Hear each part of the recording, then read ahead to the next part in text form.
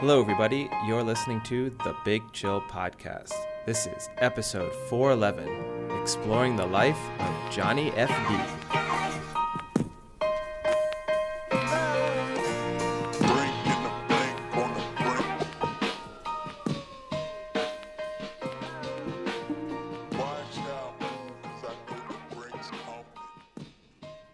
Hello, Big Chillians, and welcome back to the Big Chill Podcast. I'm Frank, joined as always with Eddie.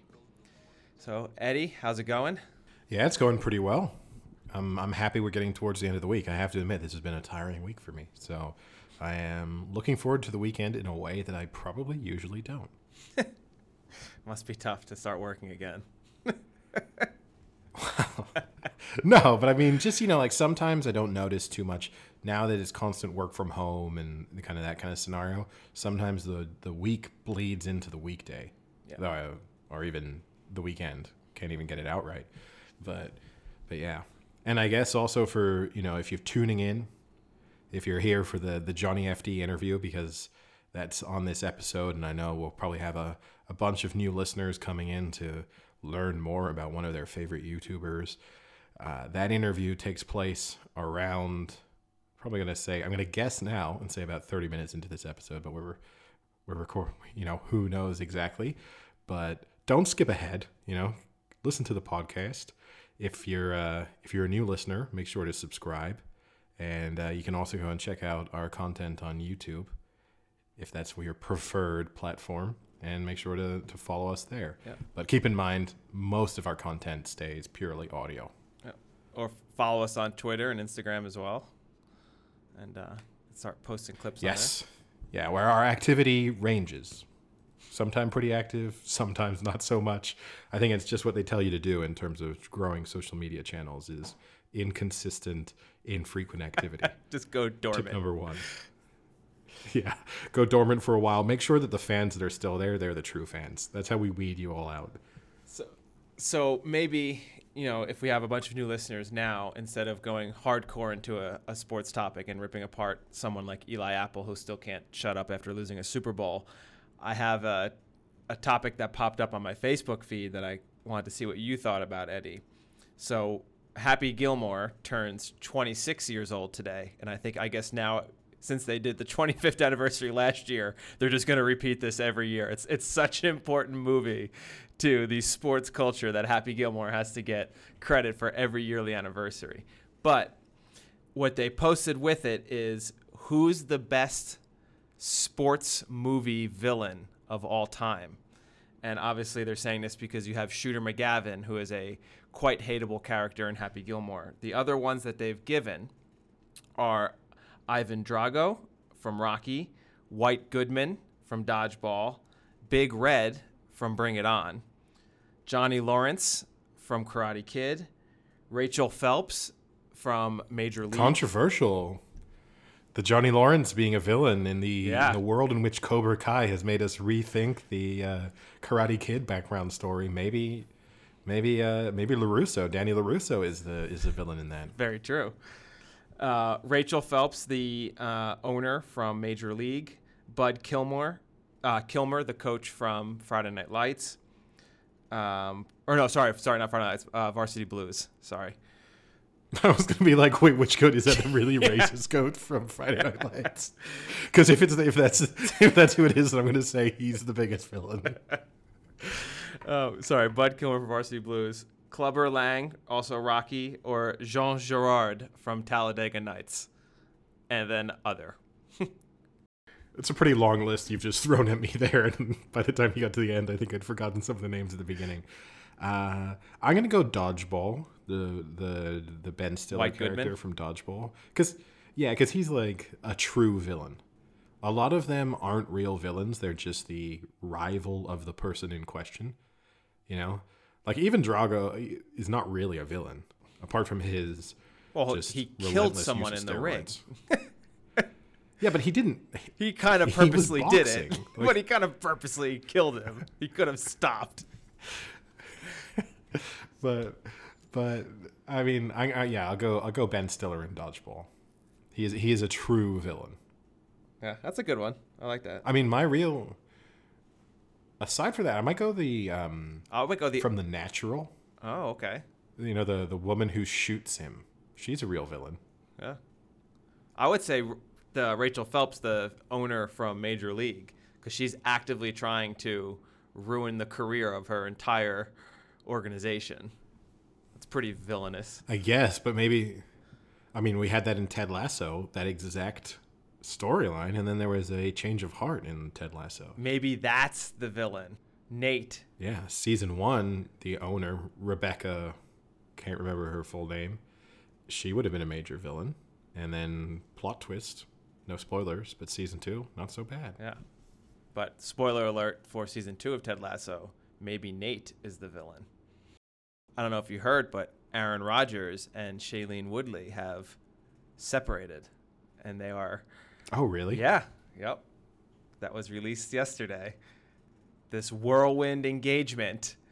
He does not have a good track record with relationships, and I don't want to find any pleasure or humor in the fact, because obviously disappointing and potentially devastating for him, but he definitely does not have a good track record at this point. But I mean, family relationships, professional relationships, like adult relationships, every aspect of his life, from a 10,000 foot view here, looks like he has trouble with relationships.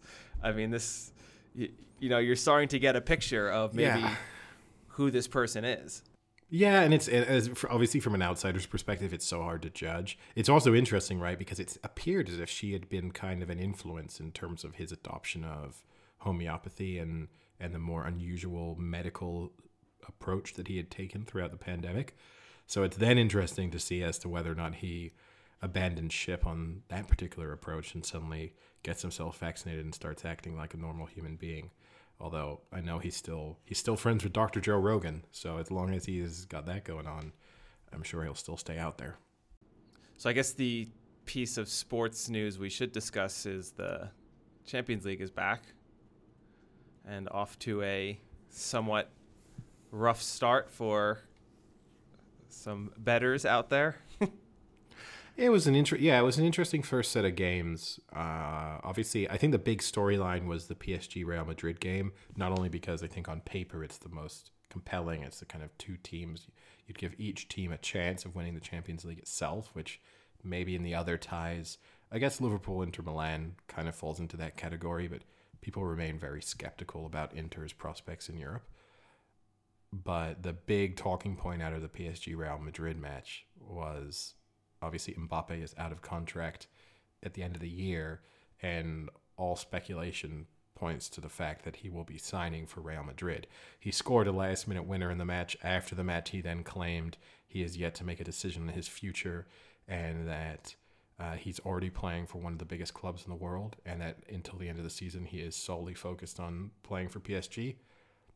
I think that's as good of an answer of saying I'm leaving as you can kind of give mid-season when I won't make that. It's kind of what LeBron James has done on several occasions, where I'm happy here for now, but I'll assess my options at the end of the season. That basically means whatever options are out there, one of them is not going to be where I currently am. Yeah, so I guess you had PSG winning, Man City comfortably cruising past. Those were Tuesday's matchups, and then Wednesday you had what was the first match? Wow, you're just so comfortable. I can't think of it. So we've had 4 matches so far. So you had City as comfortable winners against Sporting. Liverpool.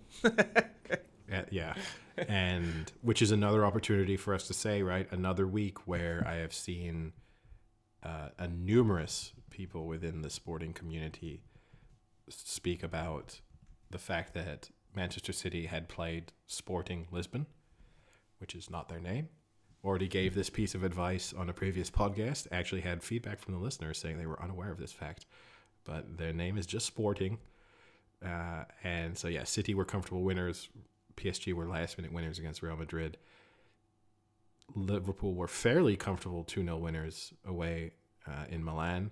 And then the surprise of the week so far was Salzburg managing to get a 1-1 draw with Bayern getting a last-minute equalizer at home to Bayern Munich, you'd still assume that with that being the away leg, Bayern will go through comfortably. But on the back of a surprising 4-2 defeat at the weekend, it looks like Bayern might not be in the best of form at the moment. Yeah, and they are disappointing bettors all over the world. Yeah, although listener Ollie, he has a soft spot for Salzburg. He claimed to have some level of intuition that Salzburg might spring a surprise. Good for him. Yeah. So happy for Ollie at all times. Yeah. Yeah. Who knows? He might make an appearance on the podcast in the near future. You know, I obviously spoke with him about it a little bit at the weekend. He said one of the things he needed to sort out was a proper studio setup to record the podcast. And because he does his Twitch streaming for playing video games, he actually has a pretty high-tech setup for that. So he meets all of the requirements from a technical standpoint for recording the podcast. So there are no other excuses to not have him on at some point in the future. Now, let's be clear. Unlike the YouTuber Johnny FD that we have coming up shortly, that will not be an invited interview. That will simply be him joining the podcast to talk about things. Yeah, in no way, shape, or form am I interviewing Ollie as a guest on our podcast. Yeah, no. I think, no, he doesn't quite have the necessary following to qualify as a guest. He will be a contributor. But no, and maybe that's then a natural way for us to transition away from our little preamble and right on to the interview that many people will have tuned in for. So I guess we can switch over to a very interesting interview with Johnny FD, and one that very little mention of sport, but a lot of mention of travel, a lot of mention of food, and a lot of mention of net worth. Well, welcome back to the Big Chill podcast. We're now delighted to be joined by our guest, Johnny FD, YouTuber, podcast host, global nomad. I don't know how best to describe you, but thank you very much for taking the time to speak with us. Yeah, happy to be on. I was a little bit skeptical because I don't watch sports. And I was like, what am I going to do on this podcast? It's okay, neither do we. We don't. No, just kidding. We don't exclusively discuss sports. We're kind of like all over the place. Like, I guess sports are our bread and butter, but we do go into food, pop culture, all over travel, kind of a little bit all over. Yeah, we're all over the place. We've had YouTubers on before, so no pressure to discuss sports. But I have seen you've done like workout videos. Yeah, and so okay, so I'm lying. I got really into UFC for a while, and I still watch that. I liked it because they were only showing fights like once a month, and it was like exactly enough where I could feel like I participate. I could feel like I always know what was going on, but without being overwhelmed. What about now? Almost every other What do you sport. feel about it? Because now I feel like it's on every week. Yeah, so now they Yeah. Now it seems like there's like fights like twice a week sometimes. It's just like they're just too much. So I haven't been following it. It's kind of like that. I mean, I understand why they want to push more, just because I'm sure they make more money. But from a kind of a casual fan's point of view, it was hard. It was before it was perfect. I'm like, oh yeah, once a month, I'll make time for that. But now I just can't do it. Yeah, I can definitely relate to the feeling of being overwhelmed by the sheer amount of sports at times. I mean, I've kind of thrown myself fully into it and then kind of following everything, but there are definitely moments when it's a little bit too much. And if you are trying to be a casual fan, you know, you don't want to feel as if I've watched 10% of what's happened this season. Yeah. And I remember, I forgot if it was a basketball game or an NFL game, but I remember I was at a friend's house and we're, going to go eat. And I was like, there's only 20 more minutes left for the game. He's like, yeah. And I was like, okay, I could wait. It's fine. That 20 minutes took like over an hour. yeah, I mean, I guess that's the other good thing about UFC or boxing or basically any of the combat sports. You kind of know it's either going to take X amount of time or less. Like you're never going to get dragged into suddenly this took 3 hours longer than I expected it would. Apart from they consistently start late. I guess that's the only other downside. Yeah, I can see that. So actually, the sports was actually, my not love of sports, I guess, was the reason why I actually started kind of this alternative lifestyle and I started traveling. Growing up in San Francisco, I never felt like I fit in. Like I remember when people started. I think the only sport I played until like fourth grade was handball, which isn't actually like a sport. And then in fifth grade, everyone got into basketball, and I think because I was good at handball, I didn't want to change. I was like, no, like people are going to come back to handball, and obviously they never did. So, as all my friends, they started getting into basketball through middle school. And just like I felt like I never fit in. Every day after school they would go play, they would watch, go watch the games, and it wasn't until I was like 27, and I went to Thailand for the first time ever, and I got into Muay Thai. I was like, man, this is actually something I enjoy watching, but also doing myself. And I think that was the big inspiration why I started traveling. I feel like that's a big leap to go handball to Muay Thai. I feel like you skipped a number of steps in the seriousness and the danger of the sport. Yeah, well, okay, so I did wrestle in high school for 3 years, and then when it stopped, I was kind of like, well, I wasn't good enough to wrestle in college, and actually my university didn't have a team anyways. I didn't know about like Brazilian Jiu-Jitsu or anything. That's another sport I got into later on. Also Thailand, because I was at like one of these fight camps where people do Muay Thai, and they've gotten really popular lately. Like you see them in the UFC trainers, fighters go out there a lot. But yeah, if I knew about Brazilian Jiu-Jitsu and Muay Thai, when I was younger, I think I would have been more into sports. Hey, never too late. Yeah, and sometimes it is, man, for these sports. It is. Well, and that's when I saw your YouTube moniker as Johnny FD. At first I thought, oh, same initials as me. Maybe we got the same name. But then I realized I watched some of your videos and I saw it's fighter/diver is how you came up with that, correct? Yeah. I wrote a book when I basically ran out of money, and I had broken too many little I had too many injuries where I couldn't fight for a while, and I had nothing to do. I couldn't train. I couldn't fight. And I was like, man, what can I do for the next 2 months while I'm just kind of recovering? So I sat at I was living basically at this Muay Thai gym, and my window faced the ring, so I could hear people training twice a day. So I'd be up at like 6:30, 7 in the morning, just hearing people hitting the pads like, watch out, ta-da, And I had this crappy laptop, and I was like, you know what? I've been blogging all these years about how to live cheaply in Thailand, what it's like. People always ask me questions. Let me just turn this into a book. And I wrote 12 Weeks in Thailand, The Good Life and the Cheap. And when I decided to put my name down, I think nowadays it's a little bit more normal, but I'm sure you guys all had weird screen names back in the day with AOL or MySpace. You want to shout them out? We're old enough. Yeah. I've gone through them all. MSN Messenger, AOL Instant Messenger. I have sometimes I just cringe heavily when I think back on some of the screen names I've had. Let's hear some. Okay, I'll tell you one, which is probably might get me added by a few people. Even now, I've got my Xbox gamer tag, which I created when I was. It's going back now 16 years, something like that. And this has to be kind of explained slightly. Basically, I kind of reacted badly to the culture of people being a little bit the kind of people throwing around gay slurs a lot. Mm-hmm. So I called myself Brokeback Eddie as my name. So I've kept that ever since, and it leads to I'll randomly be playing a game and people will just ask me why on earth my name's Brokeback Eddie. Every once in a while I'll have a new friend play a game with me and they'll be confused by it. I was gonna say the kids you're probably playing with now have never seen the movie anymore, so it's probably way over their head at this point. Yeah, that's true. Yeah. They just think I like horse riding or something. Yeah, maybe.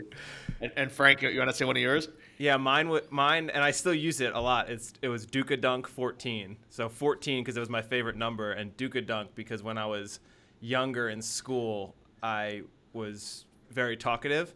So my teacher would tell me, Duka, dunk your head. And I'd have to put my head on my desk, and I wasn't allowed to look up or speak for 5 minutes. So I just took that as Duka dunk, and that was it. Not good at basketball in any sense of the way. All right. Well, that's good. So I wanted to use Johnny, but I was like, I don't want to use my last name, which is Jen. And I was like, you know what? let me try to squeeze a couple more keywords into this Amazon search. So I put fighter, diver, or dive master because the book was mostly about Muay Thai fights and scuba diving.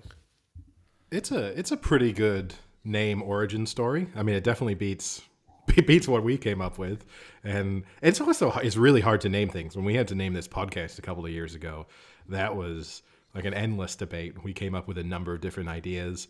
Then all the ones we really loved initially turned out they were taken, which in the world of podcasting is not that surprising. And then we kind of fell on the Big Chill podcast because, I mean, the origin of that, which we've discussed before, is there's a bar in London that when we go on group trips to London, we always start in the Big Chill. So that's kind of the origin of the podcast name. We also joke now that maybe people just think we're a podcast dedicated to the Big Chill, the movie from the 80s. But I've also not seen that, yeah. well, those are the only two topics we discussed, Johnny. So you're out of luck here. All right. But I guess you kind of hinted then at your origin story, I guess, of your kind of YouTubing back, your nomadic lifestyle, and then that spun into now your YouTubing. Yeah. What has your life been like in terms of travel and where you've gone to, and then how did the YouTube channel come about? So on paper, my life's been just kind of this whirlwind this last 10 years. You know, I've been to 50 countries, just moving around every 2-3 months. I worked as a diver for maybe 4 years, so I saw some of the most kind of like the most beautiful places in the world. Worked in the Caribbean, worked in over Thailand, over like Borneo, all these cool places. Did Muay Thai. You know, I don't want to I wasn't doing it professionally, but it was also my only paycheck. So I was kind of just a bad professional. Let's just say that I was trying to get to Muay Thai, but did that for about 3 years. Was okay at it, but never great. And then from there, I was living in Thailand, and I just kind of accidentally stumbled upon, like a digital nomad kind of online business community. Got really heavily into that for about 6-7 years. I built a couple businesses. I made a bunch of money, and luckily I was still living frugally, so I saved it all.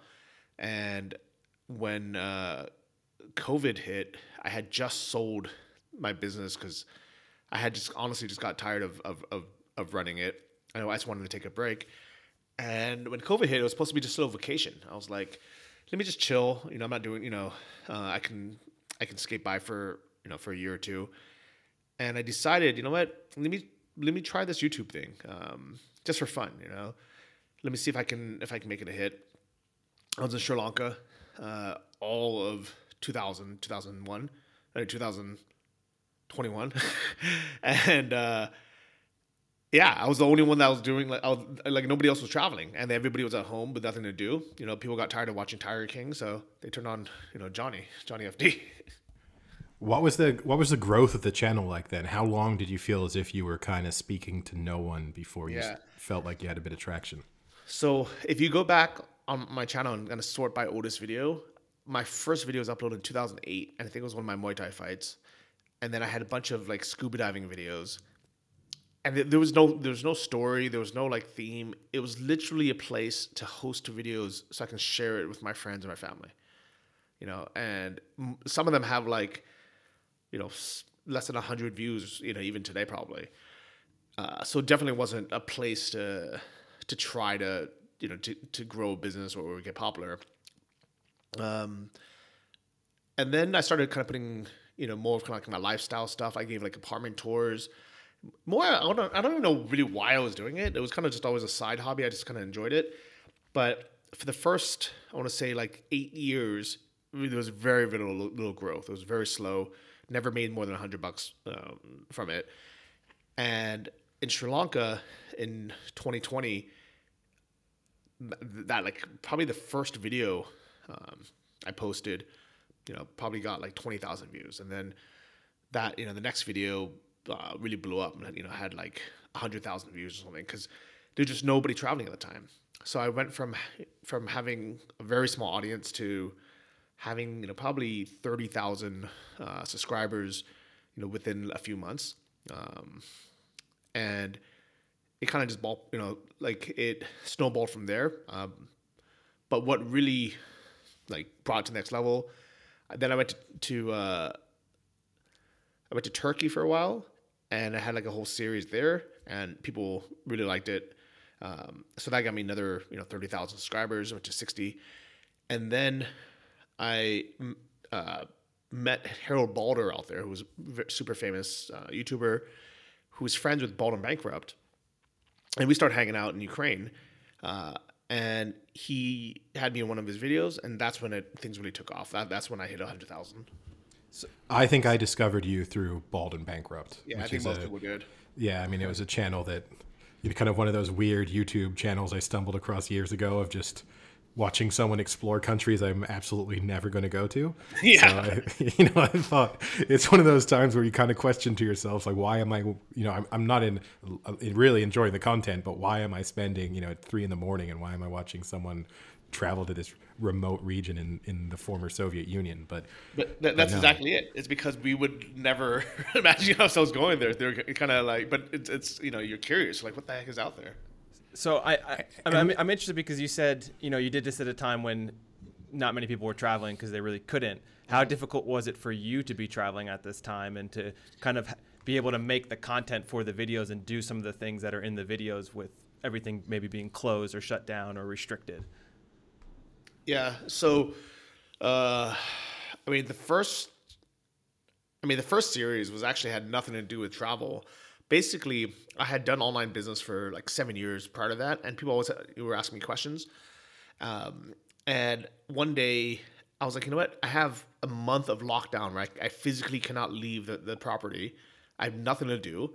Let me just see if I can just make this like a video course, and I would just put it on YouTube for free because I didn't want to sell it. Not that I'm against money or anything, but my mentor, the guy I learned from, he has a course, and I used to just tell people to buy that. But then I figured, there's a lot of people who just, they won't buy it because they're either cheap or they're broke. And I was like, you know what? Let me just, make this kind of free thing and just put it out there. And that way, if anyone ever asks, I can just direct them there. So I spent the first month doing that. And that kind of was the first kind of big pump. But then I decided to give I gave a tour of the villa I was staying at, because it was super cheap. It was like, I think I was spending like $200 a month, and I was living in this beautiful shared villa, like right across the beach. And then my friend, this girl, had an even nicer one that was like, $250 or $300 in the jungle. And I showed that, and I was like, man, like that really blew up. And then I decided I wanted to go to the east coast of Sri Lanka because the surf season was starting there, and I'm not a good surfer, but I was learning at the time, and I decided to film just that journey from the south of Sri Lanka to the east coast. And at the time, it was hard. It's kind of scary because everything was unknown. Like, we weren't really allowed to travel. Things were technically still closed. So we were kind of like hoping we can actually get there. But then things opened up in Sri Lanka. Like, we couldn't leave the country. There was no more, it was very hard to get flights out of the country, and there was not really anywhere to go. And nobody can get in. So there were no flights into the country. But once you were there, you can basically travel anywhere. And that made it really easy for me to travel all of Sri Lanka. And I have seen now more of Sri Lanka than 99% of Sri Lankans. That's great. A unique, you should add that to your YouTube channel description. Yeah. I've got one big question, which is something I always think about when I see people vlogging. And it was kind of a challenge I kind of had to overcome when we started doing the podcast. This idea of just recording me speaking to people. There's that sort of imposter syndrome, or just the slightly uncomfortable to wrap your head around the concept. I cannot imagine walking down a road and filming myself and knowing that you're getting attention from other people, kind of observing, maybe thinking it's weird, trying to figure out how famous you are, kind of all of the dynamics that are involved in that. How easy was it for you to start doing that? And kind of at this point, is it just second nature for you to have a camera as you walk down the street? Yeah, it's still weird. It's always going to be weird. Actually, yesterday I just did a live stream on kind of like the main street here in Ukraine because everyone's worried about. Yesterday was supposed to be like Russian invasion day, and I decided to use a selfie stick for the first time pretty much in my life, just because on the first stream, at first it was hard to just hold the camera the whole time, but second, people were complaining that it was just like a, kind of a close up of my face and not showing the background. So I was walking around with a selfie stick for an hour, and it felt so awkward. It's like I that's I'm lucky that's not my style normally. Normally, my videos, even though I talk to the camera a lot, most of it is actually kind of short clips, like 30 seconds to a minute max, and then I edit them together.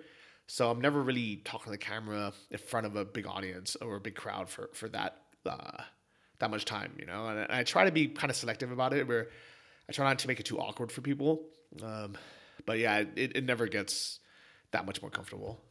And do you feel like, because obviously you're in a group of, you know, you're friends with a number of YouTubers who do similar things, is that consistent among all of those YouTubers, or do you think other people are just more accustomed to it? No. We all joke about it. We're like, you know, I think Bald even had said, like, if you don't think it's weird, you're a sociopath. That's probably fair. Yeah. That's funny. So I guess that kind of brings up, as you've just mentioned, yesterday was supposed to be Russia Invasion Day. You're based in the Ukraine. It's a focus for much of the world's media at the moment.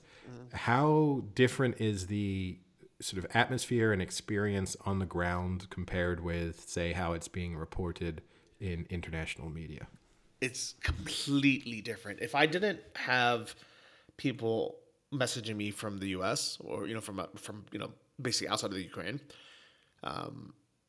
it wouldn't be that big of a deal at all. Like my like people hardly ever talked about it until the last few days, when it was really the Western kind of, you know, I guess the Western media influencing kind of the English speaking people that have, you know, Western friends, and then they started freaking out the Ukrainians, and then some of the Ukrainians started freaking out.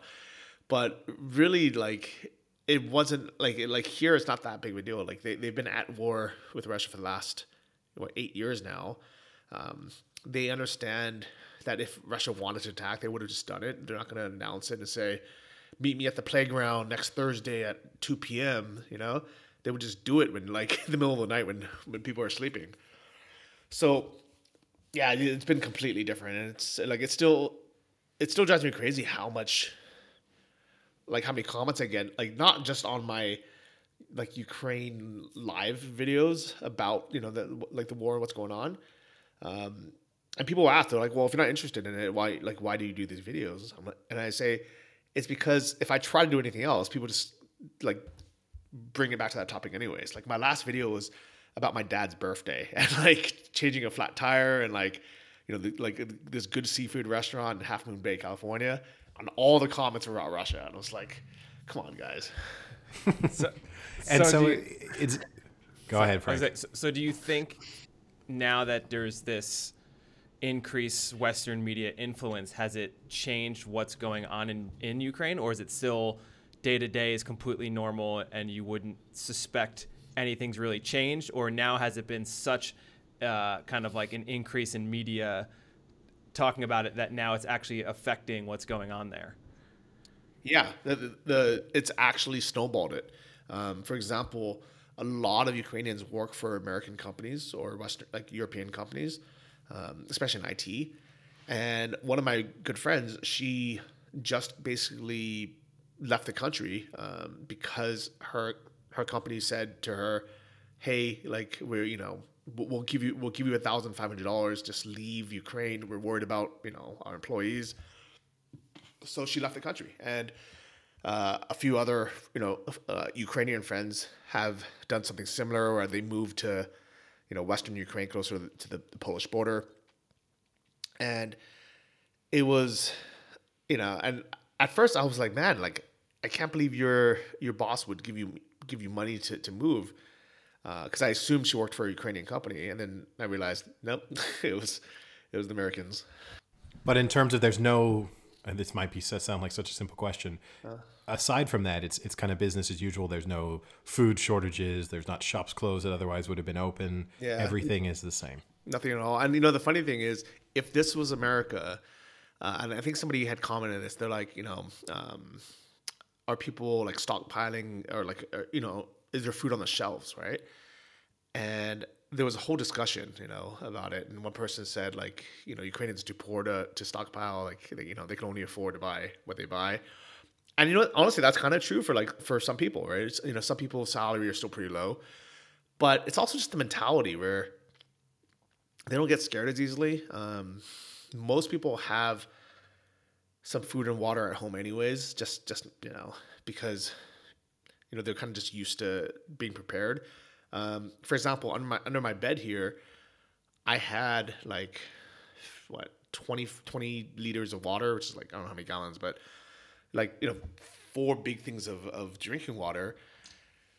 Just because, like, there's no reason not to be prepared. But I don't just do this in Ukraine. I did this in Thailand. I did this in other countries where sometimes there's water outages for a day or like, you know, a couple hours. So Americans, I think we're just so used to everything working all the time. And then when there's a panic, we freak out and we're like, oh my God, we have nothing, you know, like we have nothing. So then we run to the store and then we get this mentality of, screw everyone else. Let me get mine. Let me make sure my family's okay. So then, you know, that's how like the toilet paper fiasco went, right? Yeah. It's like, it's insane. Like, why did anybody need 2 years worth of toilet paper?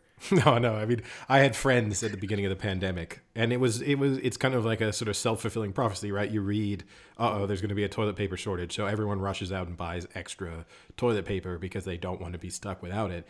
But I mean, I had friends who I went over to their houses, and they legitimately had 3 to 4 months worth of toilet paper sitting there. Yeah, I mean, that's crazy. and that's if they were using it very, loosely and deciding, I'm going to have 4 plies with everything I do. See, Eddie's Yeah. just lying to you because he didn't hoard the toilet paper, but he actually has about 200 containers of Pringles under his bed, similar to your water. So there was a Pringles shortage in Paris because Eddie bought every convenience store out. Yeah, that's just ongoing. That's just the constant state of affairs. That That's was not tied to pre-COVID. Yeah. Yeah, but it's just a different mentality out here. Like people just don't do that. Like it's, you know, it's I'm super happy I grew up in the U.S. because I wouldn't have this like entrepreneur mindset or this kind of the confidence of, you know, going out and doing my own thing. Like I never would have, you know, had the confidence to like write a book, you know, for start an online business or, you know, start a YouTube channel, things like that. But at the same time, you know, I think most of my friends living in the U.S., you know, they're living kind of like these somewhat boring, mundane lives. And, you know, their joy comes from, you know, external factors like, you know, who's playing, you know, this weekend, or, you know, it's Hey, Johnny, don't kill our fan base. you know, but I'm saying, like, I understand why people are so into sports is because, you know, they're like they might not love their jobs, you know, they kind of might have just like this normal, you know, routine, you know, and they're just like their lives like aren't that exciting, you know, and it's hard to travel from the U.S. Everything is so far away. We get so few vacation days. It's so expensive to get anywhere that it's like, you know, unless you're into camping or something, like it's like what else are you gonna do, right? So you might as well go tailgate, you know, because that is a fun thing to do with friends, you know, versus, you know, like travel, you know, go on vacation every 5 years or something, you know. Yeah, I mean, Frank and I have both. I mean, we met in Europe. We've both lived in Europe. And yeah, it's definitely a different mindset in terms of travel. Not only, I mean, in terms of the time off, as you mentioned, and just the ease, the ability to do a weekend trip to another country, which is entirely feasible and affordable, you know, which is, you're right. Unless you're in certain parts of the U.S. and maybe you can go to Mexico easily, or maybe you could go to Canada easily. But for the large portion of the U.S., that's just not a possibility for a kind of weekend trip or anything like that. Yeah, definitely. You know, if I move back to the U.S., I'm definitely gonna get one of these like class B RVs, or like these little van life vans, and I'm gonna use it to kind of drive around, you know, 48 states and you know, do some camping, do some fishing, do, you know, kind of have that kind of life. Because I think that would be fun. But like being out here, it's so even from Ukraine, like it's harder from here because we have less flights. But anywhere else in Europe, wherever you guys were, I'm sure you can hop on Ryanair for $20, $30, and you can get to another country.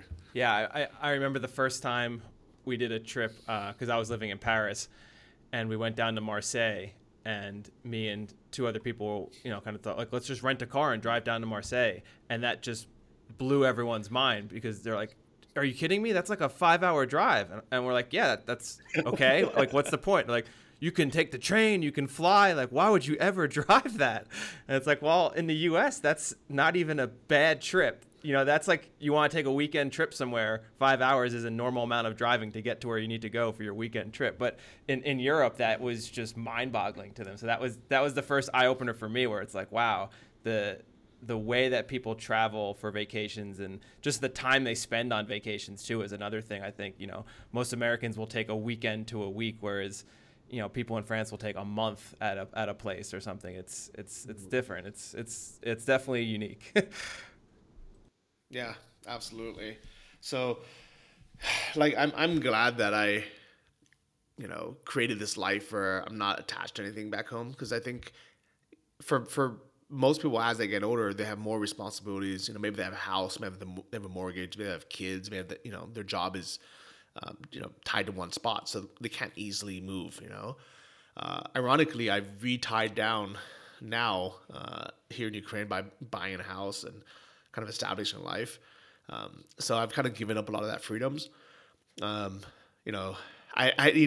funny thing is I've never owned a TV until last week because ever since flat screen TVs came out like 12 years ago, I'd been living abroad. So, I would just, rent Airbnbs or places that had them. And finally, I clunkered down. I was like, all right, I'm going to get like a nice big 55-inch TV. I have Netflix again. And I'm just like, I don't want to go anywhere. I just want to sit, I finally have a couch. I'm just like, man, this is a comfortable life. I can order pizza. I can order, I'm going to order in buckets of KFC. And I was like, this is also a good life. I don't know if I would have been fully satisfied if that was my only option. I had no other option to do anything. But I think after all this travel, and now I'm like, okay, I've seen enough, done enough. Now it's time to chill. And which is bad timing because now I can't chill because of this Russian thing every day. But that's why I was so pissed, to be honest. So it was more about just like, man, this is the worst timing ever for me. That actually kind of brings up an interesting thing for me, and I guess you've sort of answered it. Is there any element of you, from a YouTube perspective, that thought, hey, this is great because this is bringing additional attention to Ukraine? As I guess, I don't know, I assume you're the sort of leading, biggest English-speaking YouTuber in Ukraine on a permanent basis, at least? Was there no part of you that thought this is good for my channel? I mean, yes and no. I mean, like... I don't wish this happened. Like, I'm not happy this happened but since it did happen, I might as well be the one to cover it. Sure, it's probably going to get me, some more views, but not necessarily the right type of views because once they, first, like I have a bunch of people watching and subscribing that never would have been interested in and probably aren't going to be interested in my other videos. So I doubt my other videos about travel and things like that have even taken off. So if anything, they were kind of like dead weight where if a month from now, all my videos are about kind of like normal travel stuff, if they're still subscribed or YouTube is still recommending them my channel, but they're not watching it or they're just kind of, just watching like just a minute or two and clicking off, it's actually going to hurt my channel. So it's actually not a good thing. Unless they somehow, just like fall in love with my content and just stick around. But I think that's going to be like 10% of the people watching about Russia. Yeah. So I guess switching over maybe to a little lighter topic, I'm sure you get asked all the time, what's the best place you've ever traveled to? So I'll switch it up and say, what's the second best place you've ever traveled to? What almost made it, but didn't quite get the number one spot? Maybe Guatemala. It's a really cool spot, especially for the Americans. It's relatively short flight, kind of similar time zone. actually, from the U.S., if I was living in the U.S., I would just go to Mexico. Like Mexico, and not just like Tulum or wherever people go all the time, or Cancun. Like Mexico is huge and has so many cool spots. It does suck that you have to be careful not to get robbed. I think the actual danger situation of getting killed by some like drug lord is very, very middle school. Like I wouldn't worry about that. But the chance of getting your backpack stolen if you leave it like at a cafe or something when you go to the bathroom, or you're just not paying attention, that's super high. So that does suck. This is why I like countries like Thailand, where there's a lot to do. It's relatively safe. The problem is it's so far that if you go, you need to go for 3 or 4 weeks. If you go there as a typical American tourist for 1 week and you just go to Phuket or you just go to Bangkok, you probably won't like it. Like you'll probably get ripped off. You'll probably spend too much. You probably won't really see the real culture. I don't think it's worth it. I think a lot of like the two things I recommend is either find a way where you can go somewhere for longer. Maybe, now a lot of people can work remotely. So if you can go somewhere for a month, even if you're working for most of the time, at least, mornings, nights, weekends, you can explore, do stuff, do that, instead of doing a week and a half, somewhere where you're just going to, stay at the resort and lay on the beach because you're exhausted. Right. And if you really do only have a week and a half, don't go so far. Just go to Mexico or go somewhere close. So yeah, it's a great idea. And when you talked about Guatemala, the first thing that came to my mind was I just thought of like, oh, the coffee must be amazing. And it kind of got me to thinking when I travel, I usually have kind of like go-to things I like to explore everywhere I go. So for me, it's usually breweries and like independent cafe coffee shops. I'll do my research a week ahead, find the 2 or 3 best ones, and just always visit them as kind of like a first thing I do. I'll go there and then talk to the people there and see what they suggest for food, sightseeing, things like that. Are there things like not categories, I guess, but things that every country or every place you go to that you kind of like, I want to make sure I hit up this and compare it to other places? Or is it kind of just you get there and then you just do whatever someone suggests? I mean, luckily I'm usually in places for 2 or 3 months at a time. So like I kind of just do things naturally anyways. But the things I look out for, once in a while I'm only somewhere for a week. Right. But yeah, definitely local restaurants. So not, big chain restaurants. I try never to stay, in the touristy areas. I like the local the local spots. I like to see how they hang out. I always try to go to like a market where they sell, fruits and vegetables, because you get a kind of a better feeling there. And yeah, I like to walk, so I always do like one of those free walking tours where you just tip $5 or $10 at the end, and those guides are usually super cool. Like I always give them a tip, and then I kind of hang out after, and I'll ask people in the group, say, hey, do you guys want to get some food?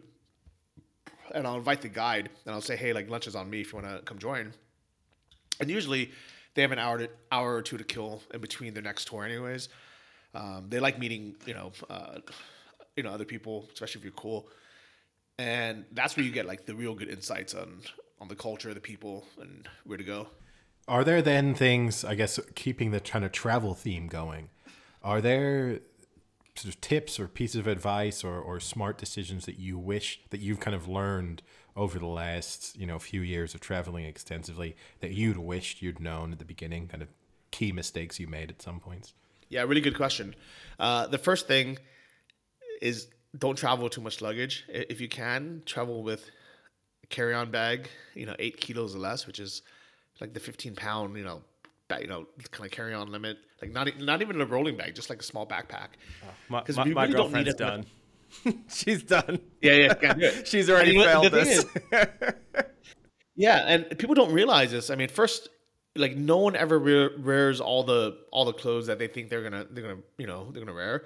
Second, you end up buying stuff or you want to buy stuff when you're on vacation somewhere, and then you have no room, so you can't bring it back. And then third, it just ties you down where you just like you can't move around as easily. and you're in a bad mood, you're stressed, like here's like kind of an example. This is something I really admired about Bald is him and Harold actually. They both travel super light. So when they go somewhere, instead of first going to their hotel, their Airbnb to like check in and then, maybe take a nap and then like, eat at the hotel restaurant and the next day they go somewhere. A lot of times they'll just go straight from the airport out because they just have a small backpack anyways. So from there, if you're able to take local transportation, like take a bus instead of a taxi, first, you're going to save a lot of money. Second, you're probably not going to get scammed. And then third, you really get to know like the local city and the culture and how things are, even before you get to your hotel or your Airbnb. And I think that that authentic experience is worth so much more. And I think the food is way better too. Like I remember when I was in Prague, where I was staying like outside of the city center, and right downstairs from where we were living, there was kind of this like, you walk down some stairs and there was some bar downstairs. Didn't look like anything special, but it was the closest thing, and we were like, all right, let's pop in. And on the menu, I saw the beer was 75 euro cents, so less than $1 for like a normal size beer. And I was like, there's no way. I was like, this this is literally cheaper than water. So me and my buddy, we each got a beer, and then we got like a pork leg or something, and it was so good. It was the best thing I've ever had in my life.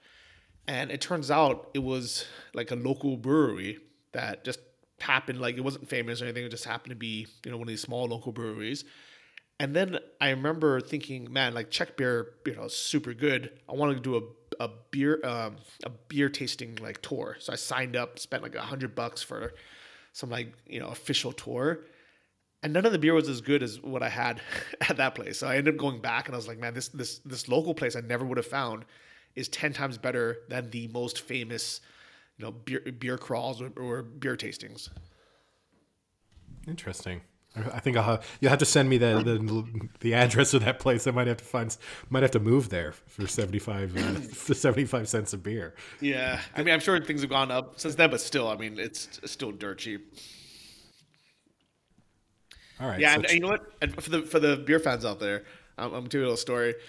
We, especially as Americans, we always hear that German beer is the best, right? So the first time I went to Germany, I was so excited, and I went to the bartender and I said, hey, it's my first day. Give me the best German beer, or give me the best beer. And he's like, oh, I got this really good one. It's blah blah blah. It's from Czech Republic. I was like, no. I'm in Germany. Like, give me a German beer. And he's like, I can give you a German beer, but the Czech beer is better. And that's when I realized that, I don't know how German beer got that famous, but it's actually, it's really not that great.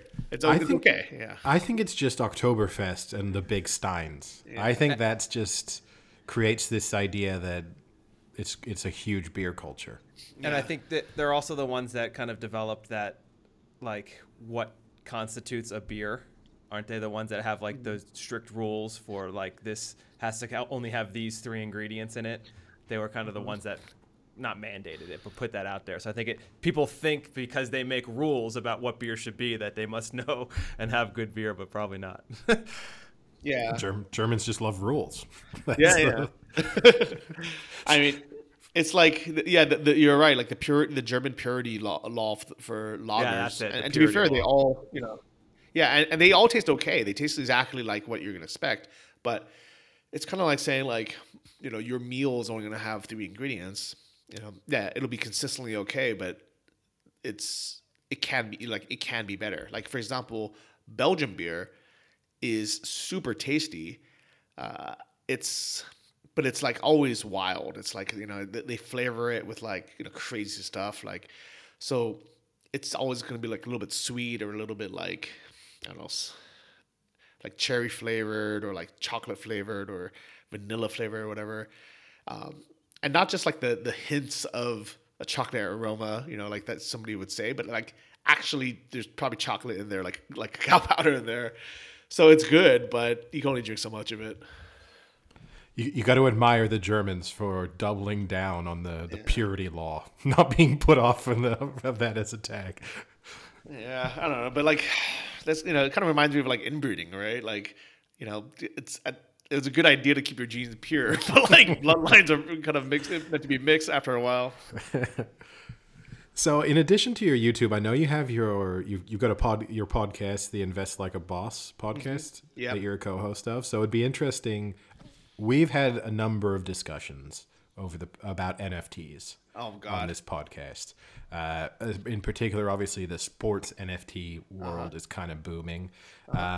What are your opinions on NFTs? Do you own some NFTs? Do you think it's a bubble that is bound to burst at some point and people are going to get left holding the bag?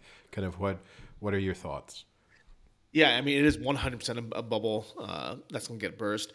The technology behind it is cool because it's like it's the first time, you can have basically a digital signature saying like you own this baseball card or basketball card or whatever. So that is cool. That's going to stick around. But there's no reason why people should be spending $30,000 on, a baseball card or an NFT that is that new and not established. Like even with just think about like sports cards in general, it's very easy to now to be like, Matt, like no, if you just held on to it, they're all worth a lot of money. But that's really not true. It's only the ones we remember that are worth a lot of money. I guarantee every single person listening to this had wasted a bunch of money when they were young buying some whatever baseball cards. Johnny, whatever. Johnny, you're speaking to two of them. So Johnny, I just threw out about 10,000 baseball cards because they were worth literally nothing. Yeah, and it's the same thing with NFTs, and like the fact that the prices are even like have already gone so crazy. Sure, some of them are going to happen to be worth a lot, but then majority of the people, 99.9% of the people are going to get screwed. okay, so are you yourself? Maybe you don't want to disclose it. No, Are you I do not collect NFTs. Okay, interesting. And not tempted to create a Johnny FD NFT, start an additional. Wow, way that's a lot of monetizing letters. Yeah. No way. Yeah, I'm done. Yeah, there will not be a Johnny FD NFT anytime soon. I would say that. Interesting. For me, I'm definitely with a lot of things. I feel like I'm kind of trying to hop on the train a little bit too late. I have that constant feeling. I felt like that a little bit with Bitcoin, where you kind of had the thought early on. And even though from the moment I started to think maybe I should be interested, if I'd invested there and then, I would have still done incredibly well. Just the thought that I'm always a little bit too late kind of puts me off doing it. And I sort of feel like that already with NFTs, which is kind of crazy given how new they are. Additionally, for me, I have slight hesitancy based on the environmental impact. It doesn't seem like it's a great thing for the world. And it's interesting to me that a lot of people who are pumping NFTs are also people who are telling us we need to kind of cut our consumption and think more about how our impact on the environment. Might be talking to a few famous actors out there. Are you talking about like the mining process? Yeah, the mining, the servers, and I know that they're working on more efficient ways of addressing that in terms of how it can be done, but just the overall sort of environmental impact of both, I mean, at times cryptocurrency and the blockchain, but also just the NFTs themselves, kind of on the basis of that, is a slight concern for me.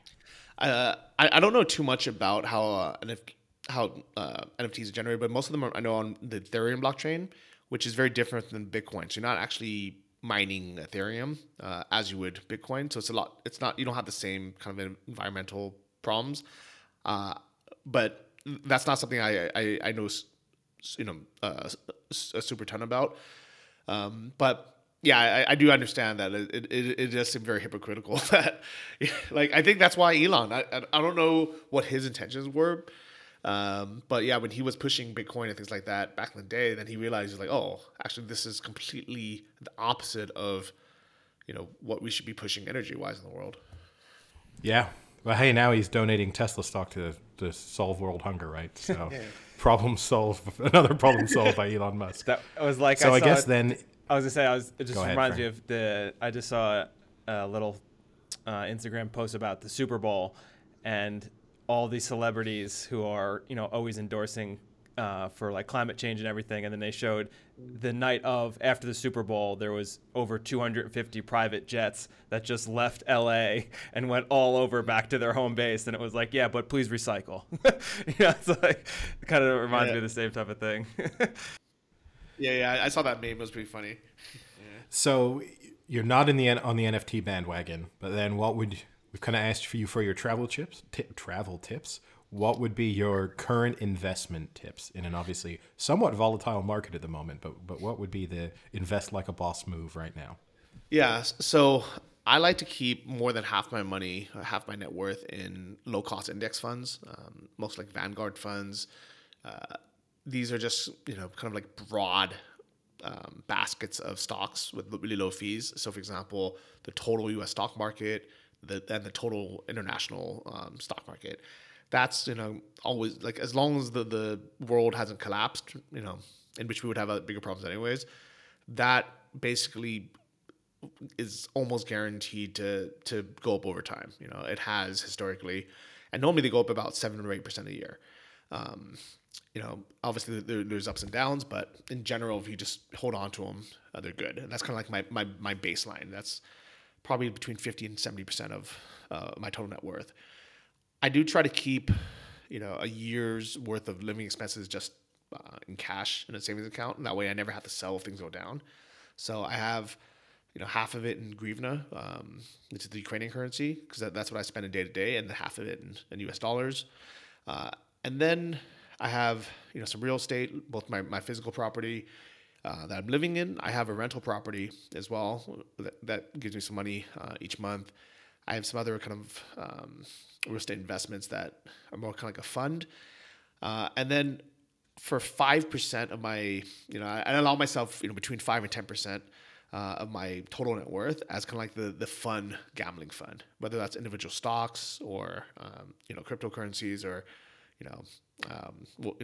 like Forex trading, whatever it is. I'll allow myself to have fun, and make these kind of big swings. But normally, it's never over 10%. Normally it's about 5% of my net worth. All sounds very sensible. I guess that might also address, I know that a lot of, you see it in your YouTube comments along the time, and you kind of address it sometimes on your Instagram. A lot of your audience is intrigued by whether you are wealthy or poor, living frugally. I know it's like a constant source of intrigue for your YouTube audience. Yeah. Anyone who says net worth must have enough to be able to use the term net worth. Or at least the knowledge of what it means. Because the thing is, people don't realize there's a big difference between like being rich and being wealthy. And like people think being rich is just balling out, having cool clothes, having a cool car, and like you can look rich, you can act rich, but wealth is how long you can actually go with your current lifestyle, assuming you never work again. Regardless if you quit or if you get injured or the economy goes down, whatever it is. So I've always liked living frugally, and I tell myself, I was joking with a friend, saying I'm kind of like the opposite of the Tinder swindler, where instead of trying to convince girls that I'm rich, I try to convince them that I'm broke. Well, it's definitely it's obviously equally as intriguing. So I don't know, maybe in the future you have a Netflix show about you, but I do find it amusing, and I know in a sense for the entire community of YouTubers that you're involved in, it's kind of a constant source of intrigue. I think for all of them is to know, because you're all part of the attractiveness of watching the videos is it's not people splurging on super expensive things and being showy. It's kind of attainable trips at all times. Yeah. And it does obviously lead to people wondering, are these people doing the most they can, or is this a conscious decision to be as frugal as possible? I can't tell you this, so I know a lot of like YouTubers, but also like Instagram, what do you call them? Like people with big Instagram audiences or big TikTok audiences, whatever it is. I would say this kind of almost 100%. The people who look like they're spending a lot of money usually are pretty broke, like in real life. Like their net worth is usually pretty low. But the ones that are living kind of like a normal life but have like a pretty big audience, normally like they're saving up and they're doing okay. Yeah, and I guess that's also one of the challenges is similar to NFTs. It's a bubble that could kind of burst at any time, right? Oh Like yeah. your channel, for whatever reasons, just the audience moves on, or you decide I don't want to make YouTube videos anymore because other things in my life have popped up. So, Yeah. and I mean, just TikTok. There's people who were super famous on Vine who Yeah. didn't manage to make the transition to other apps, Yeah, and you're done. just it was gone. Actually, I personally know a guy who has 1 million subscribers on TikTok, and he's broke. He has no money. Like, and he's like trying to like, get sponsors for like $150 or something. He'll like sponsor anything, but like it just like it's like he's broke. Like there's just no. It's not an easy way to monetize. I like YouTube because as long as you have kind of content that's kind of you'll never have evergreen content, but like as long as you have like a personality that people actually want to follow you, based on they want to know more about you, what you're up to, kind of regardless of where you go or what you're up to.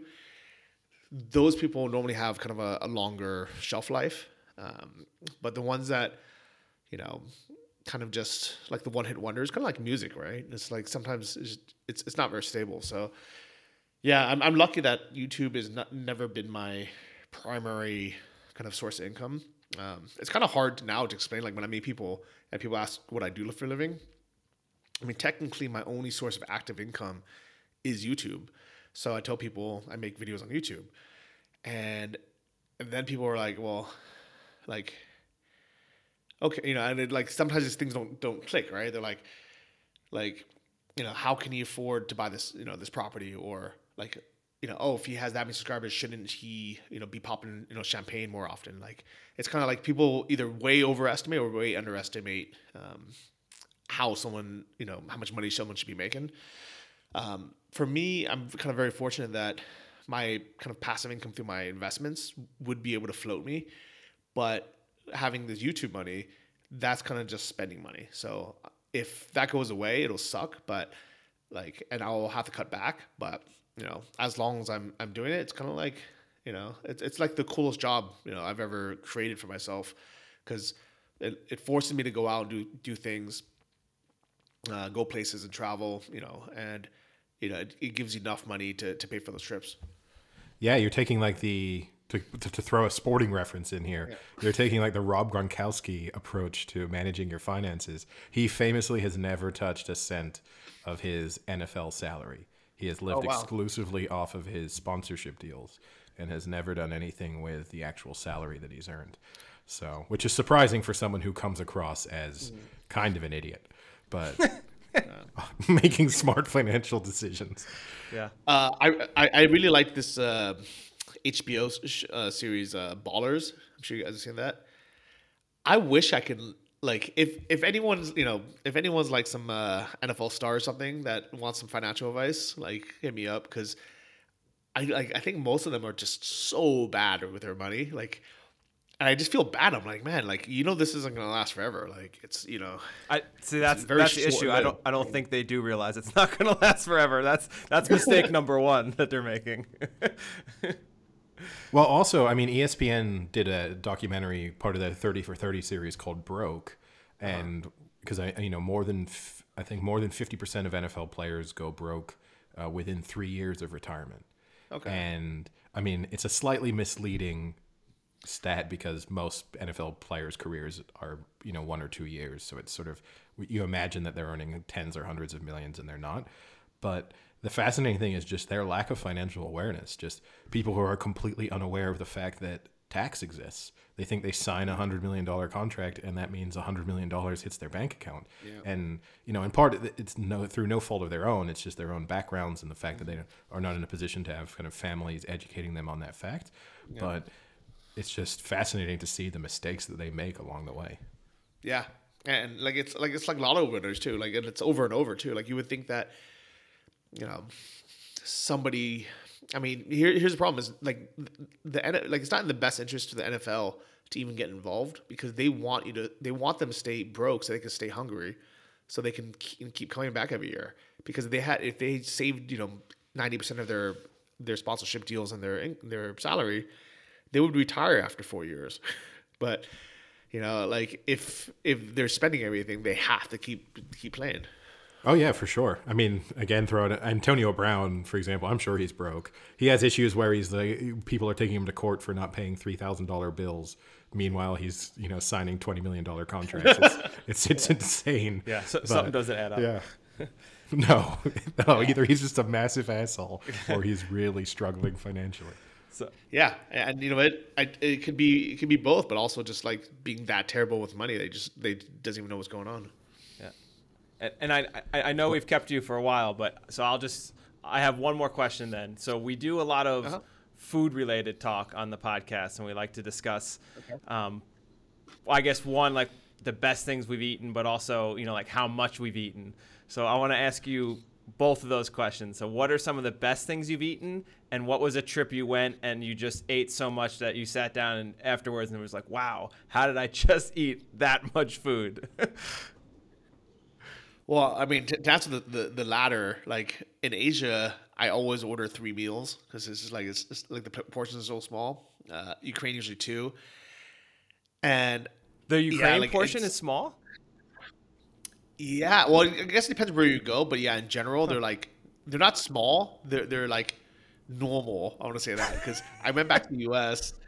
and I remember I went to the Cheesecake Factory and I was like, like it was like I'm like, there's no possible way I could finish this chicken pot pie. Like it was so much food. And then you get a dessert after that. You just like, man, I ate like 4,000 calories probably like 8,000 calories just then. So yeah, the U.S. portions are insane.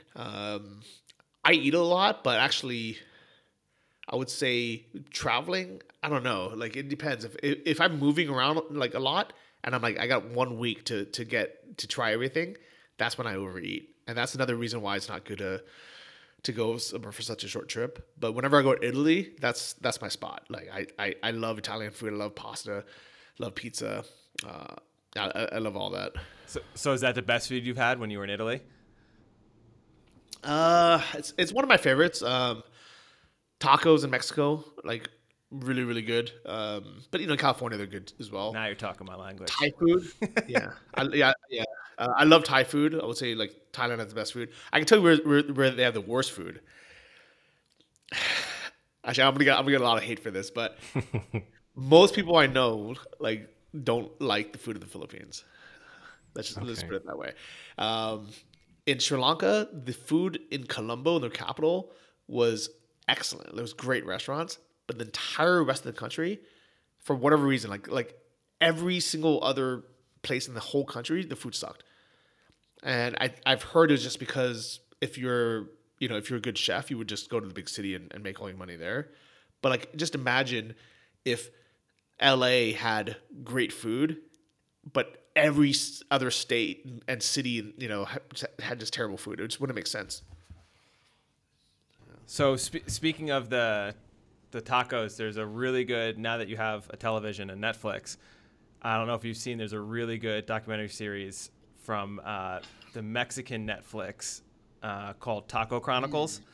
And each episode, and I think you'd really appreciate it because each episode they take a specific type of taco and go to the actual region that it originated from and go back to the basics of how is the most traditional method of preparing it, and what was the meat that was the traditional meat they used and how they did it. And it's an awesome documentary series. You have to watch. It's called Taco Chronicles. I can't watch that from here. I can't watch that because I'm gonna be just feeding for it. I'm gonna hate myself. So I live. Sounds great. I live in Arizona now. So what we used to do is every episode we watched, we would just then Google what was like the best we could find in Tucson, and then by like the next day or two, we have gone to that spot and been like, I wonder if this is as good as what it was on the show.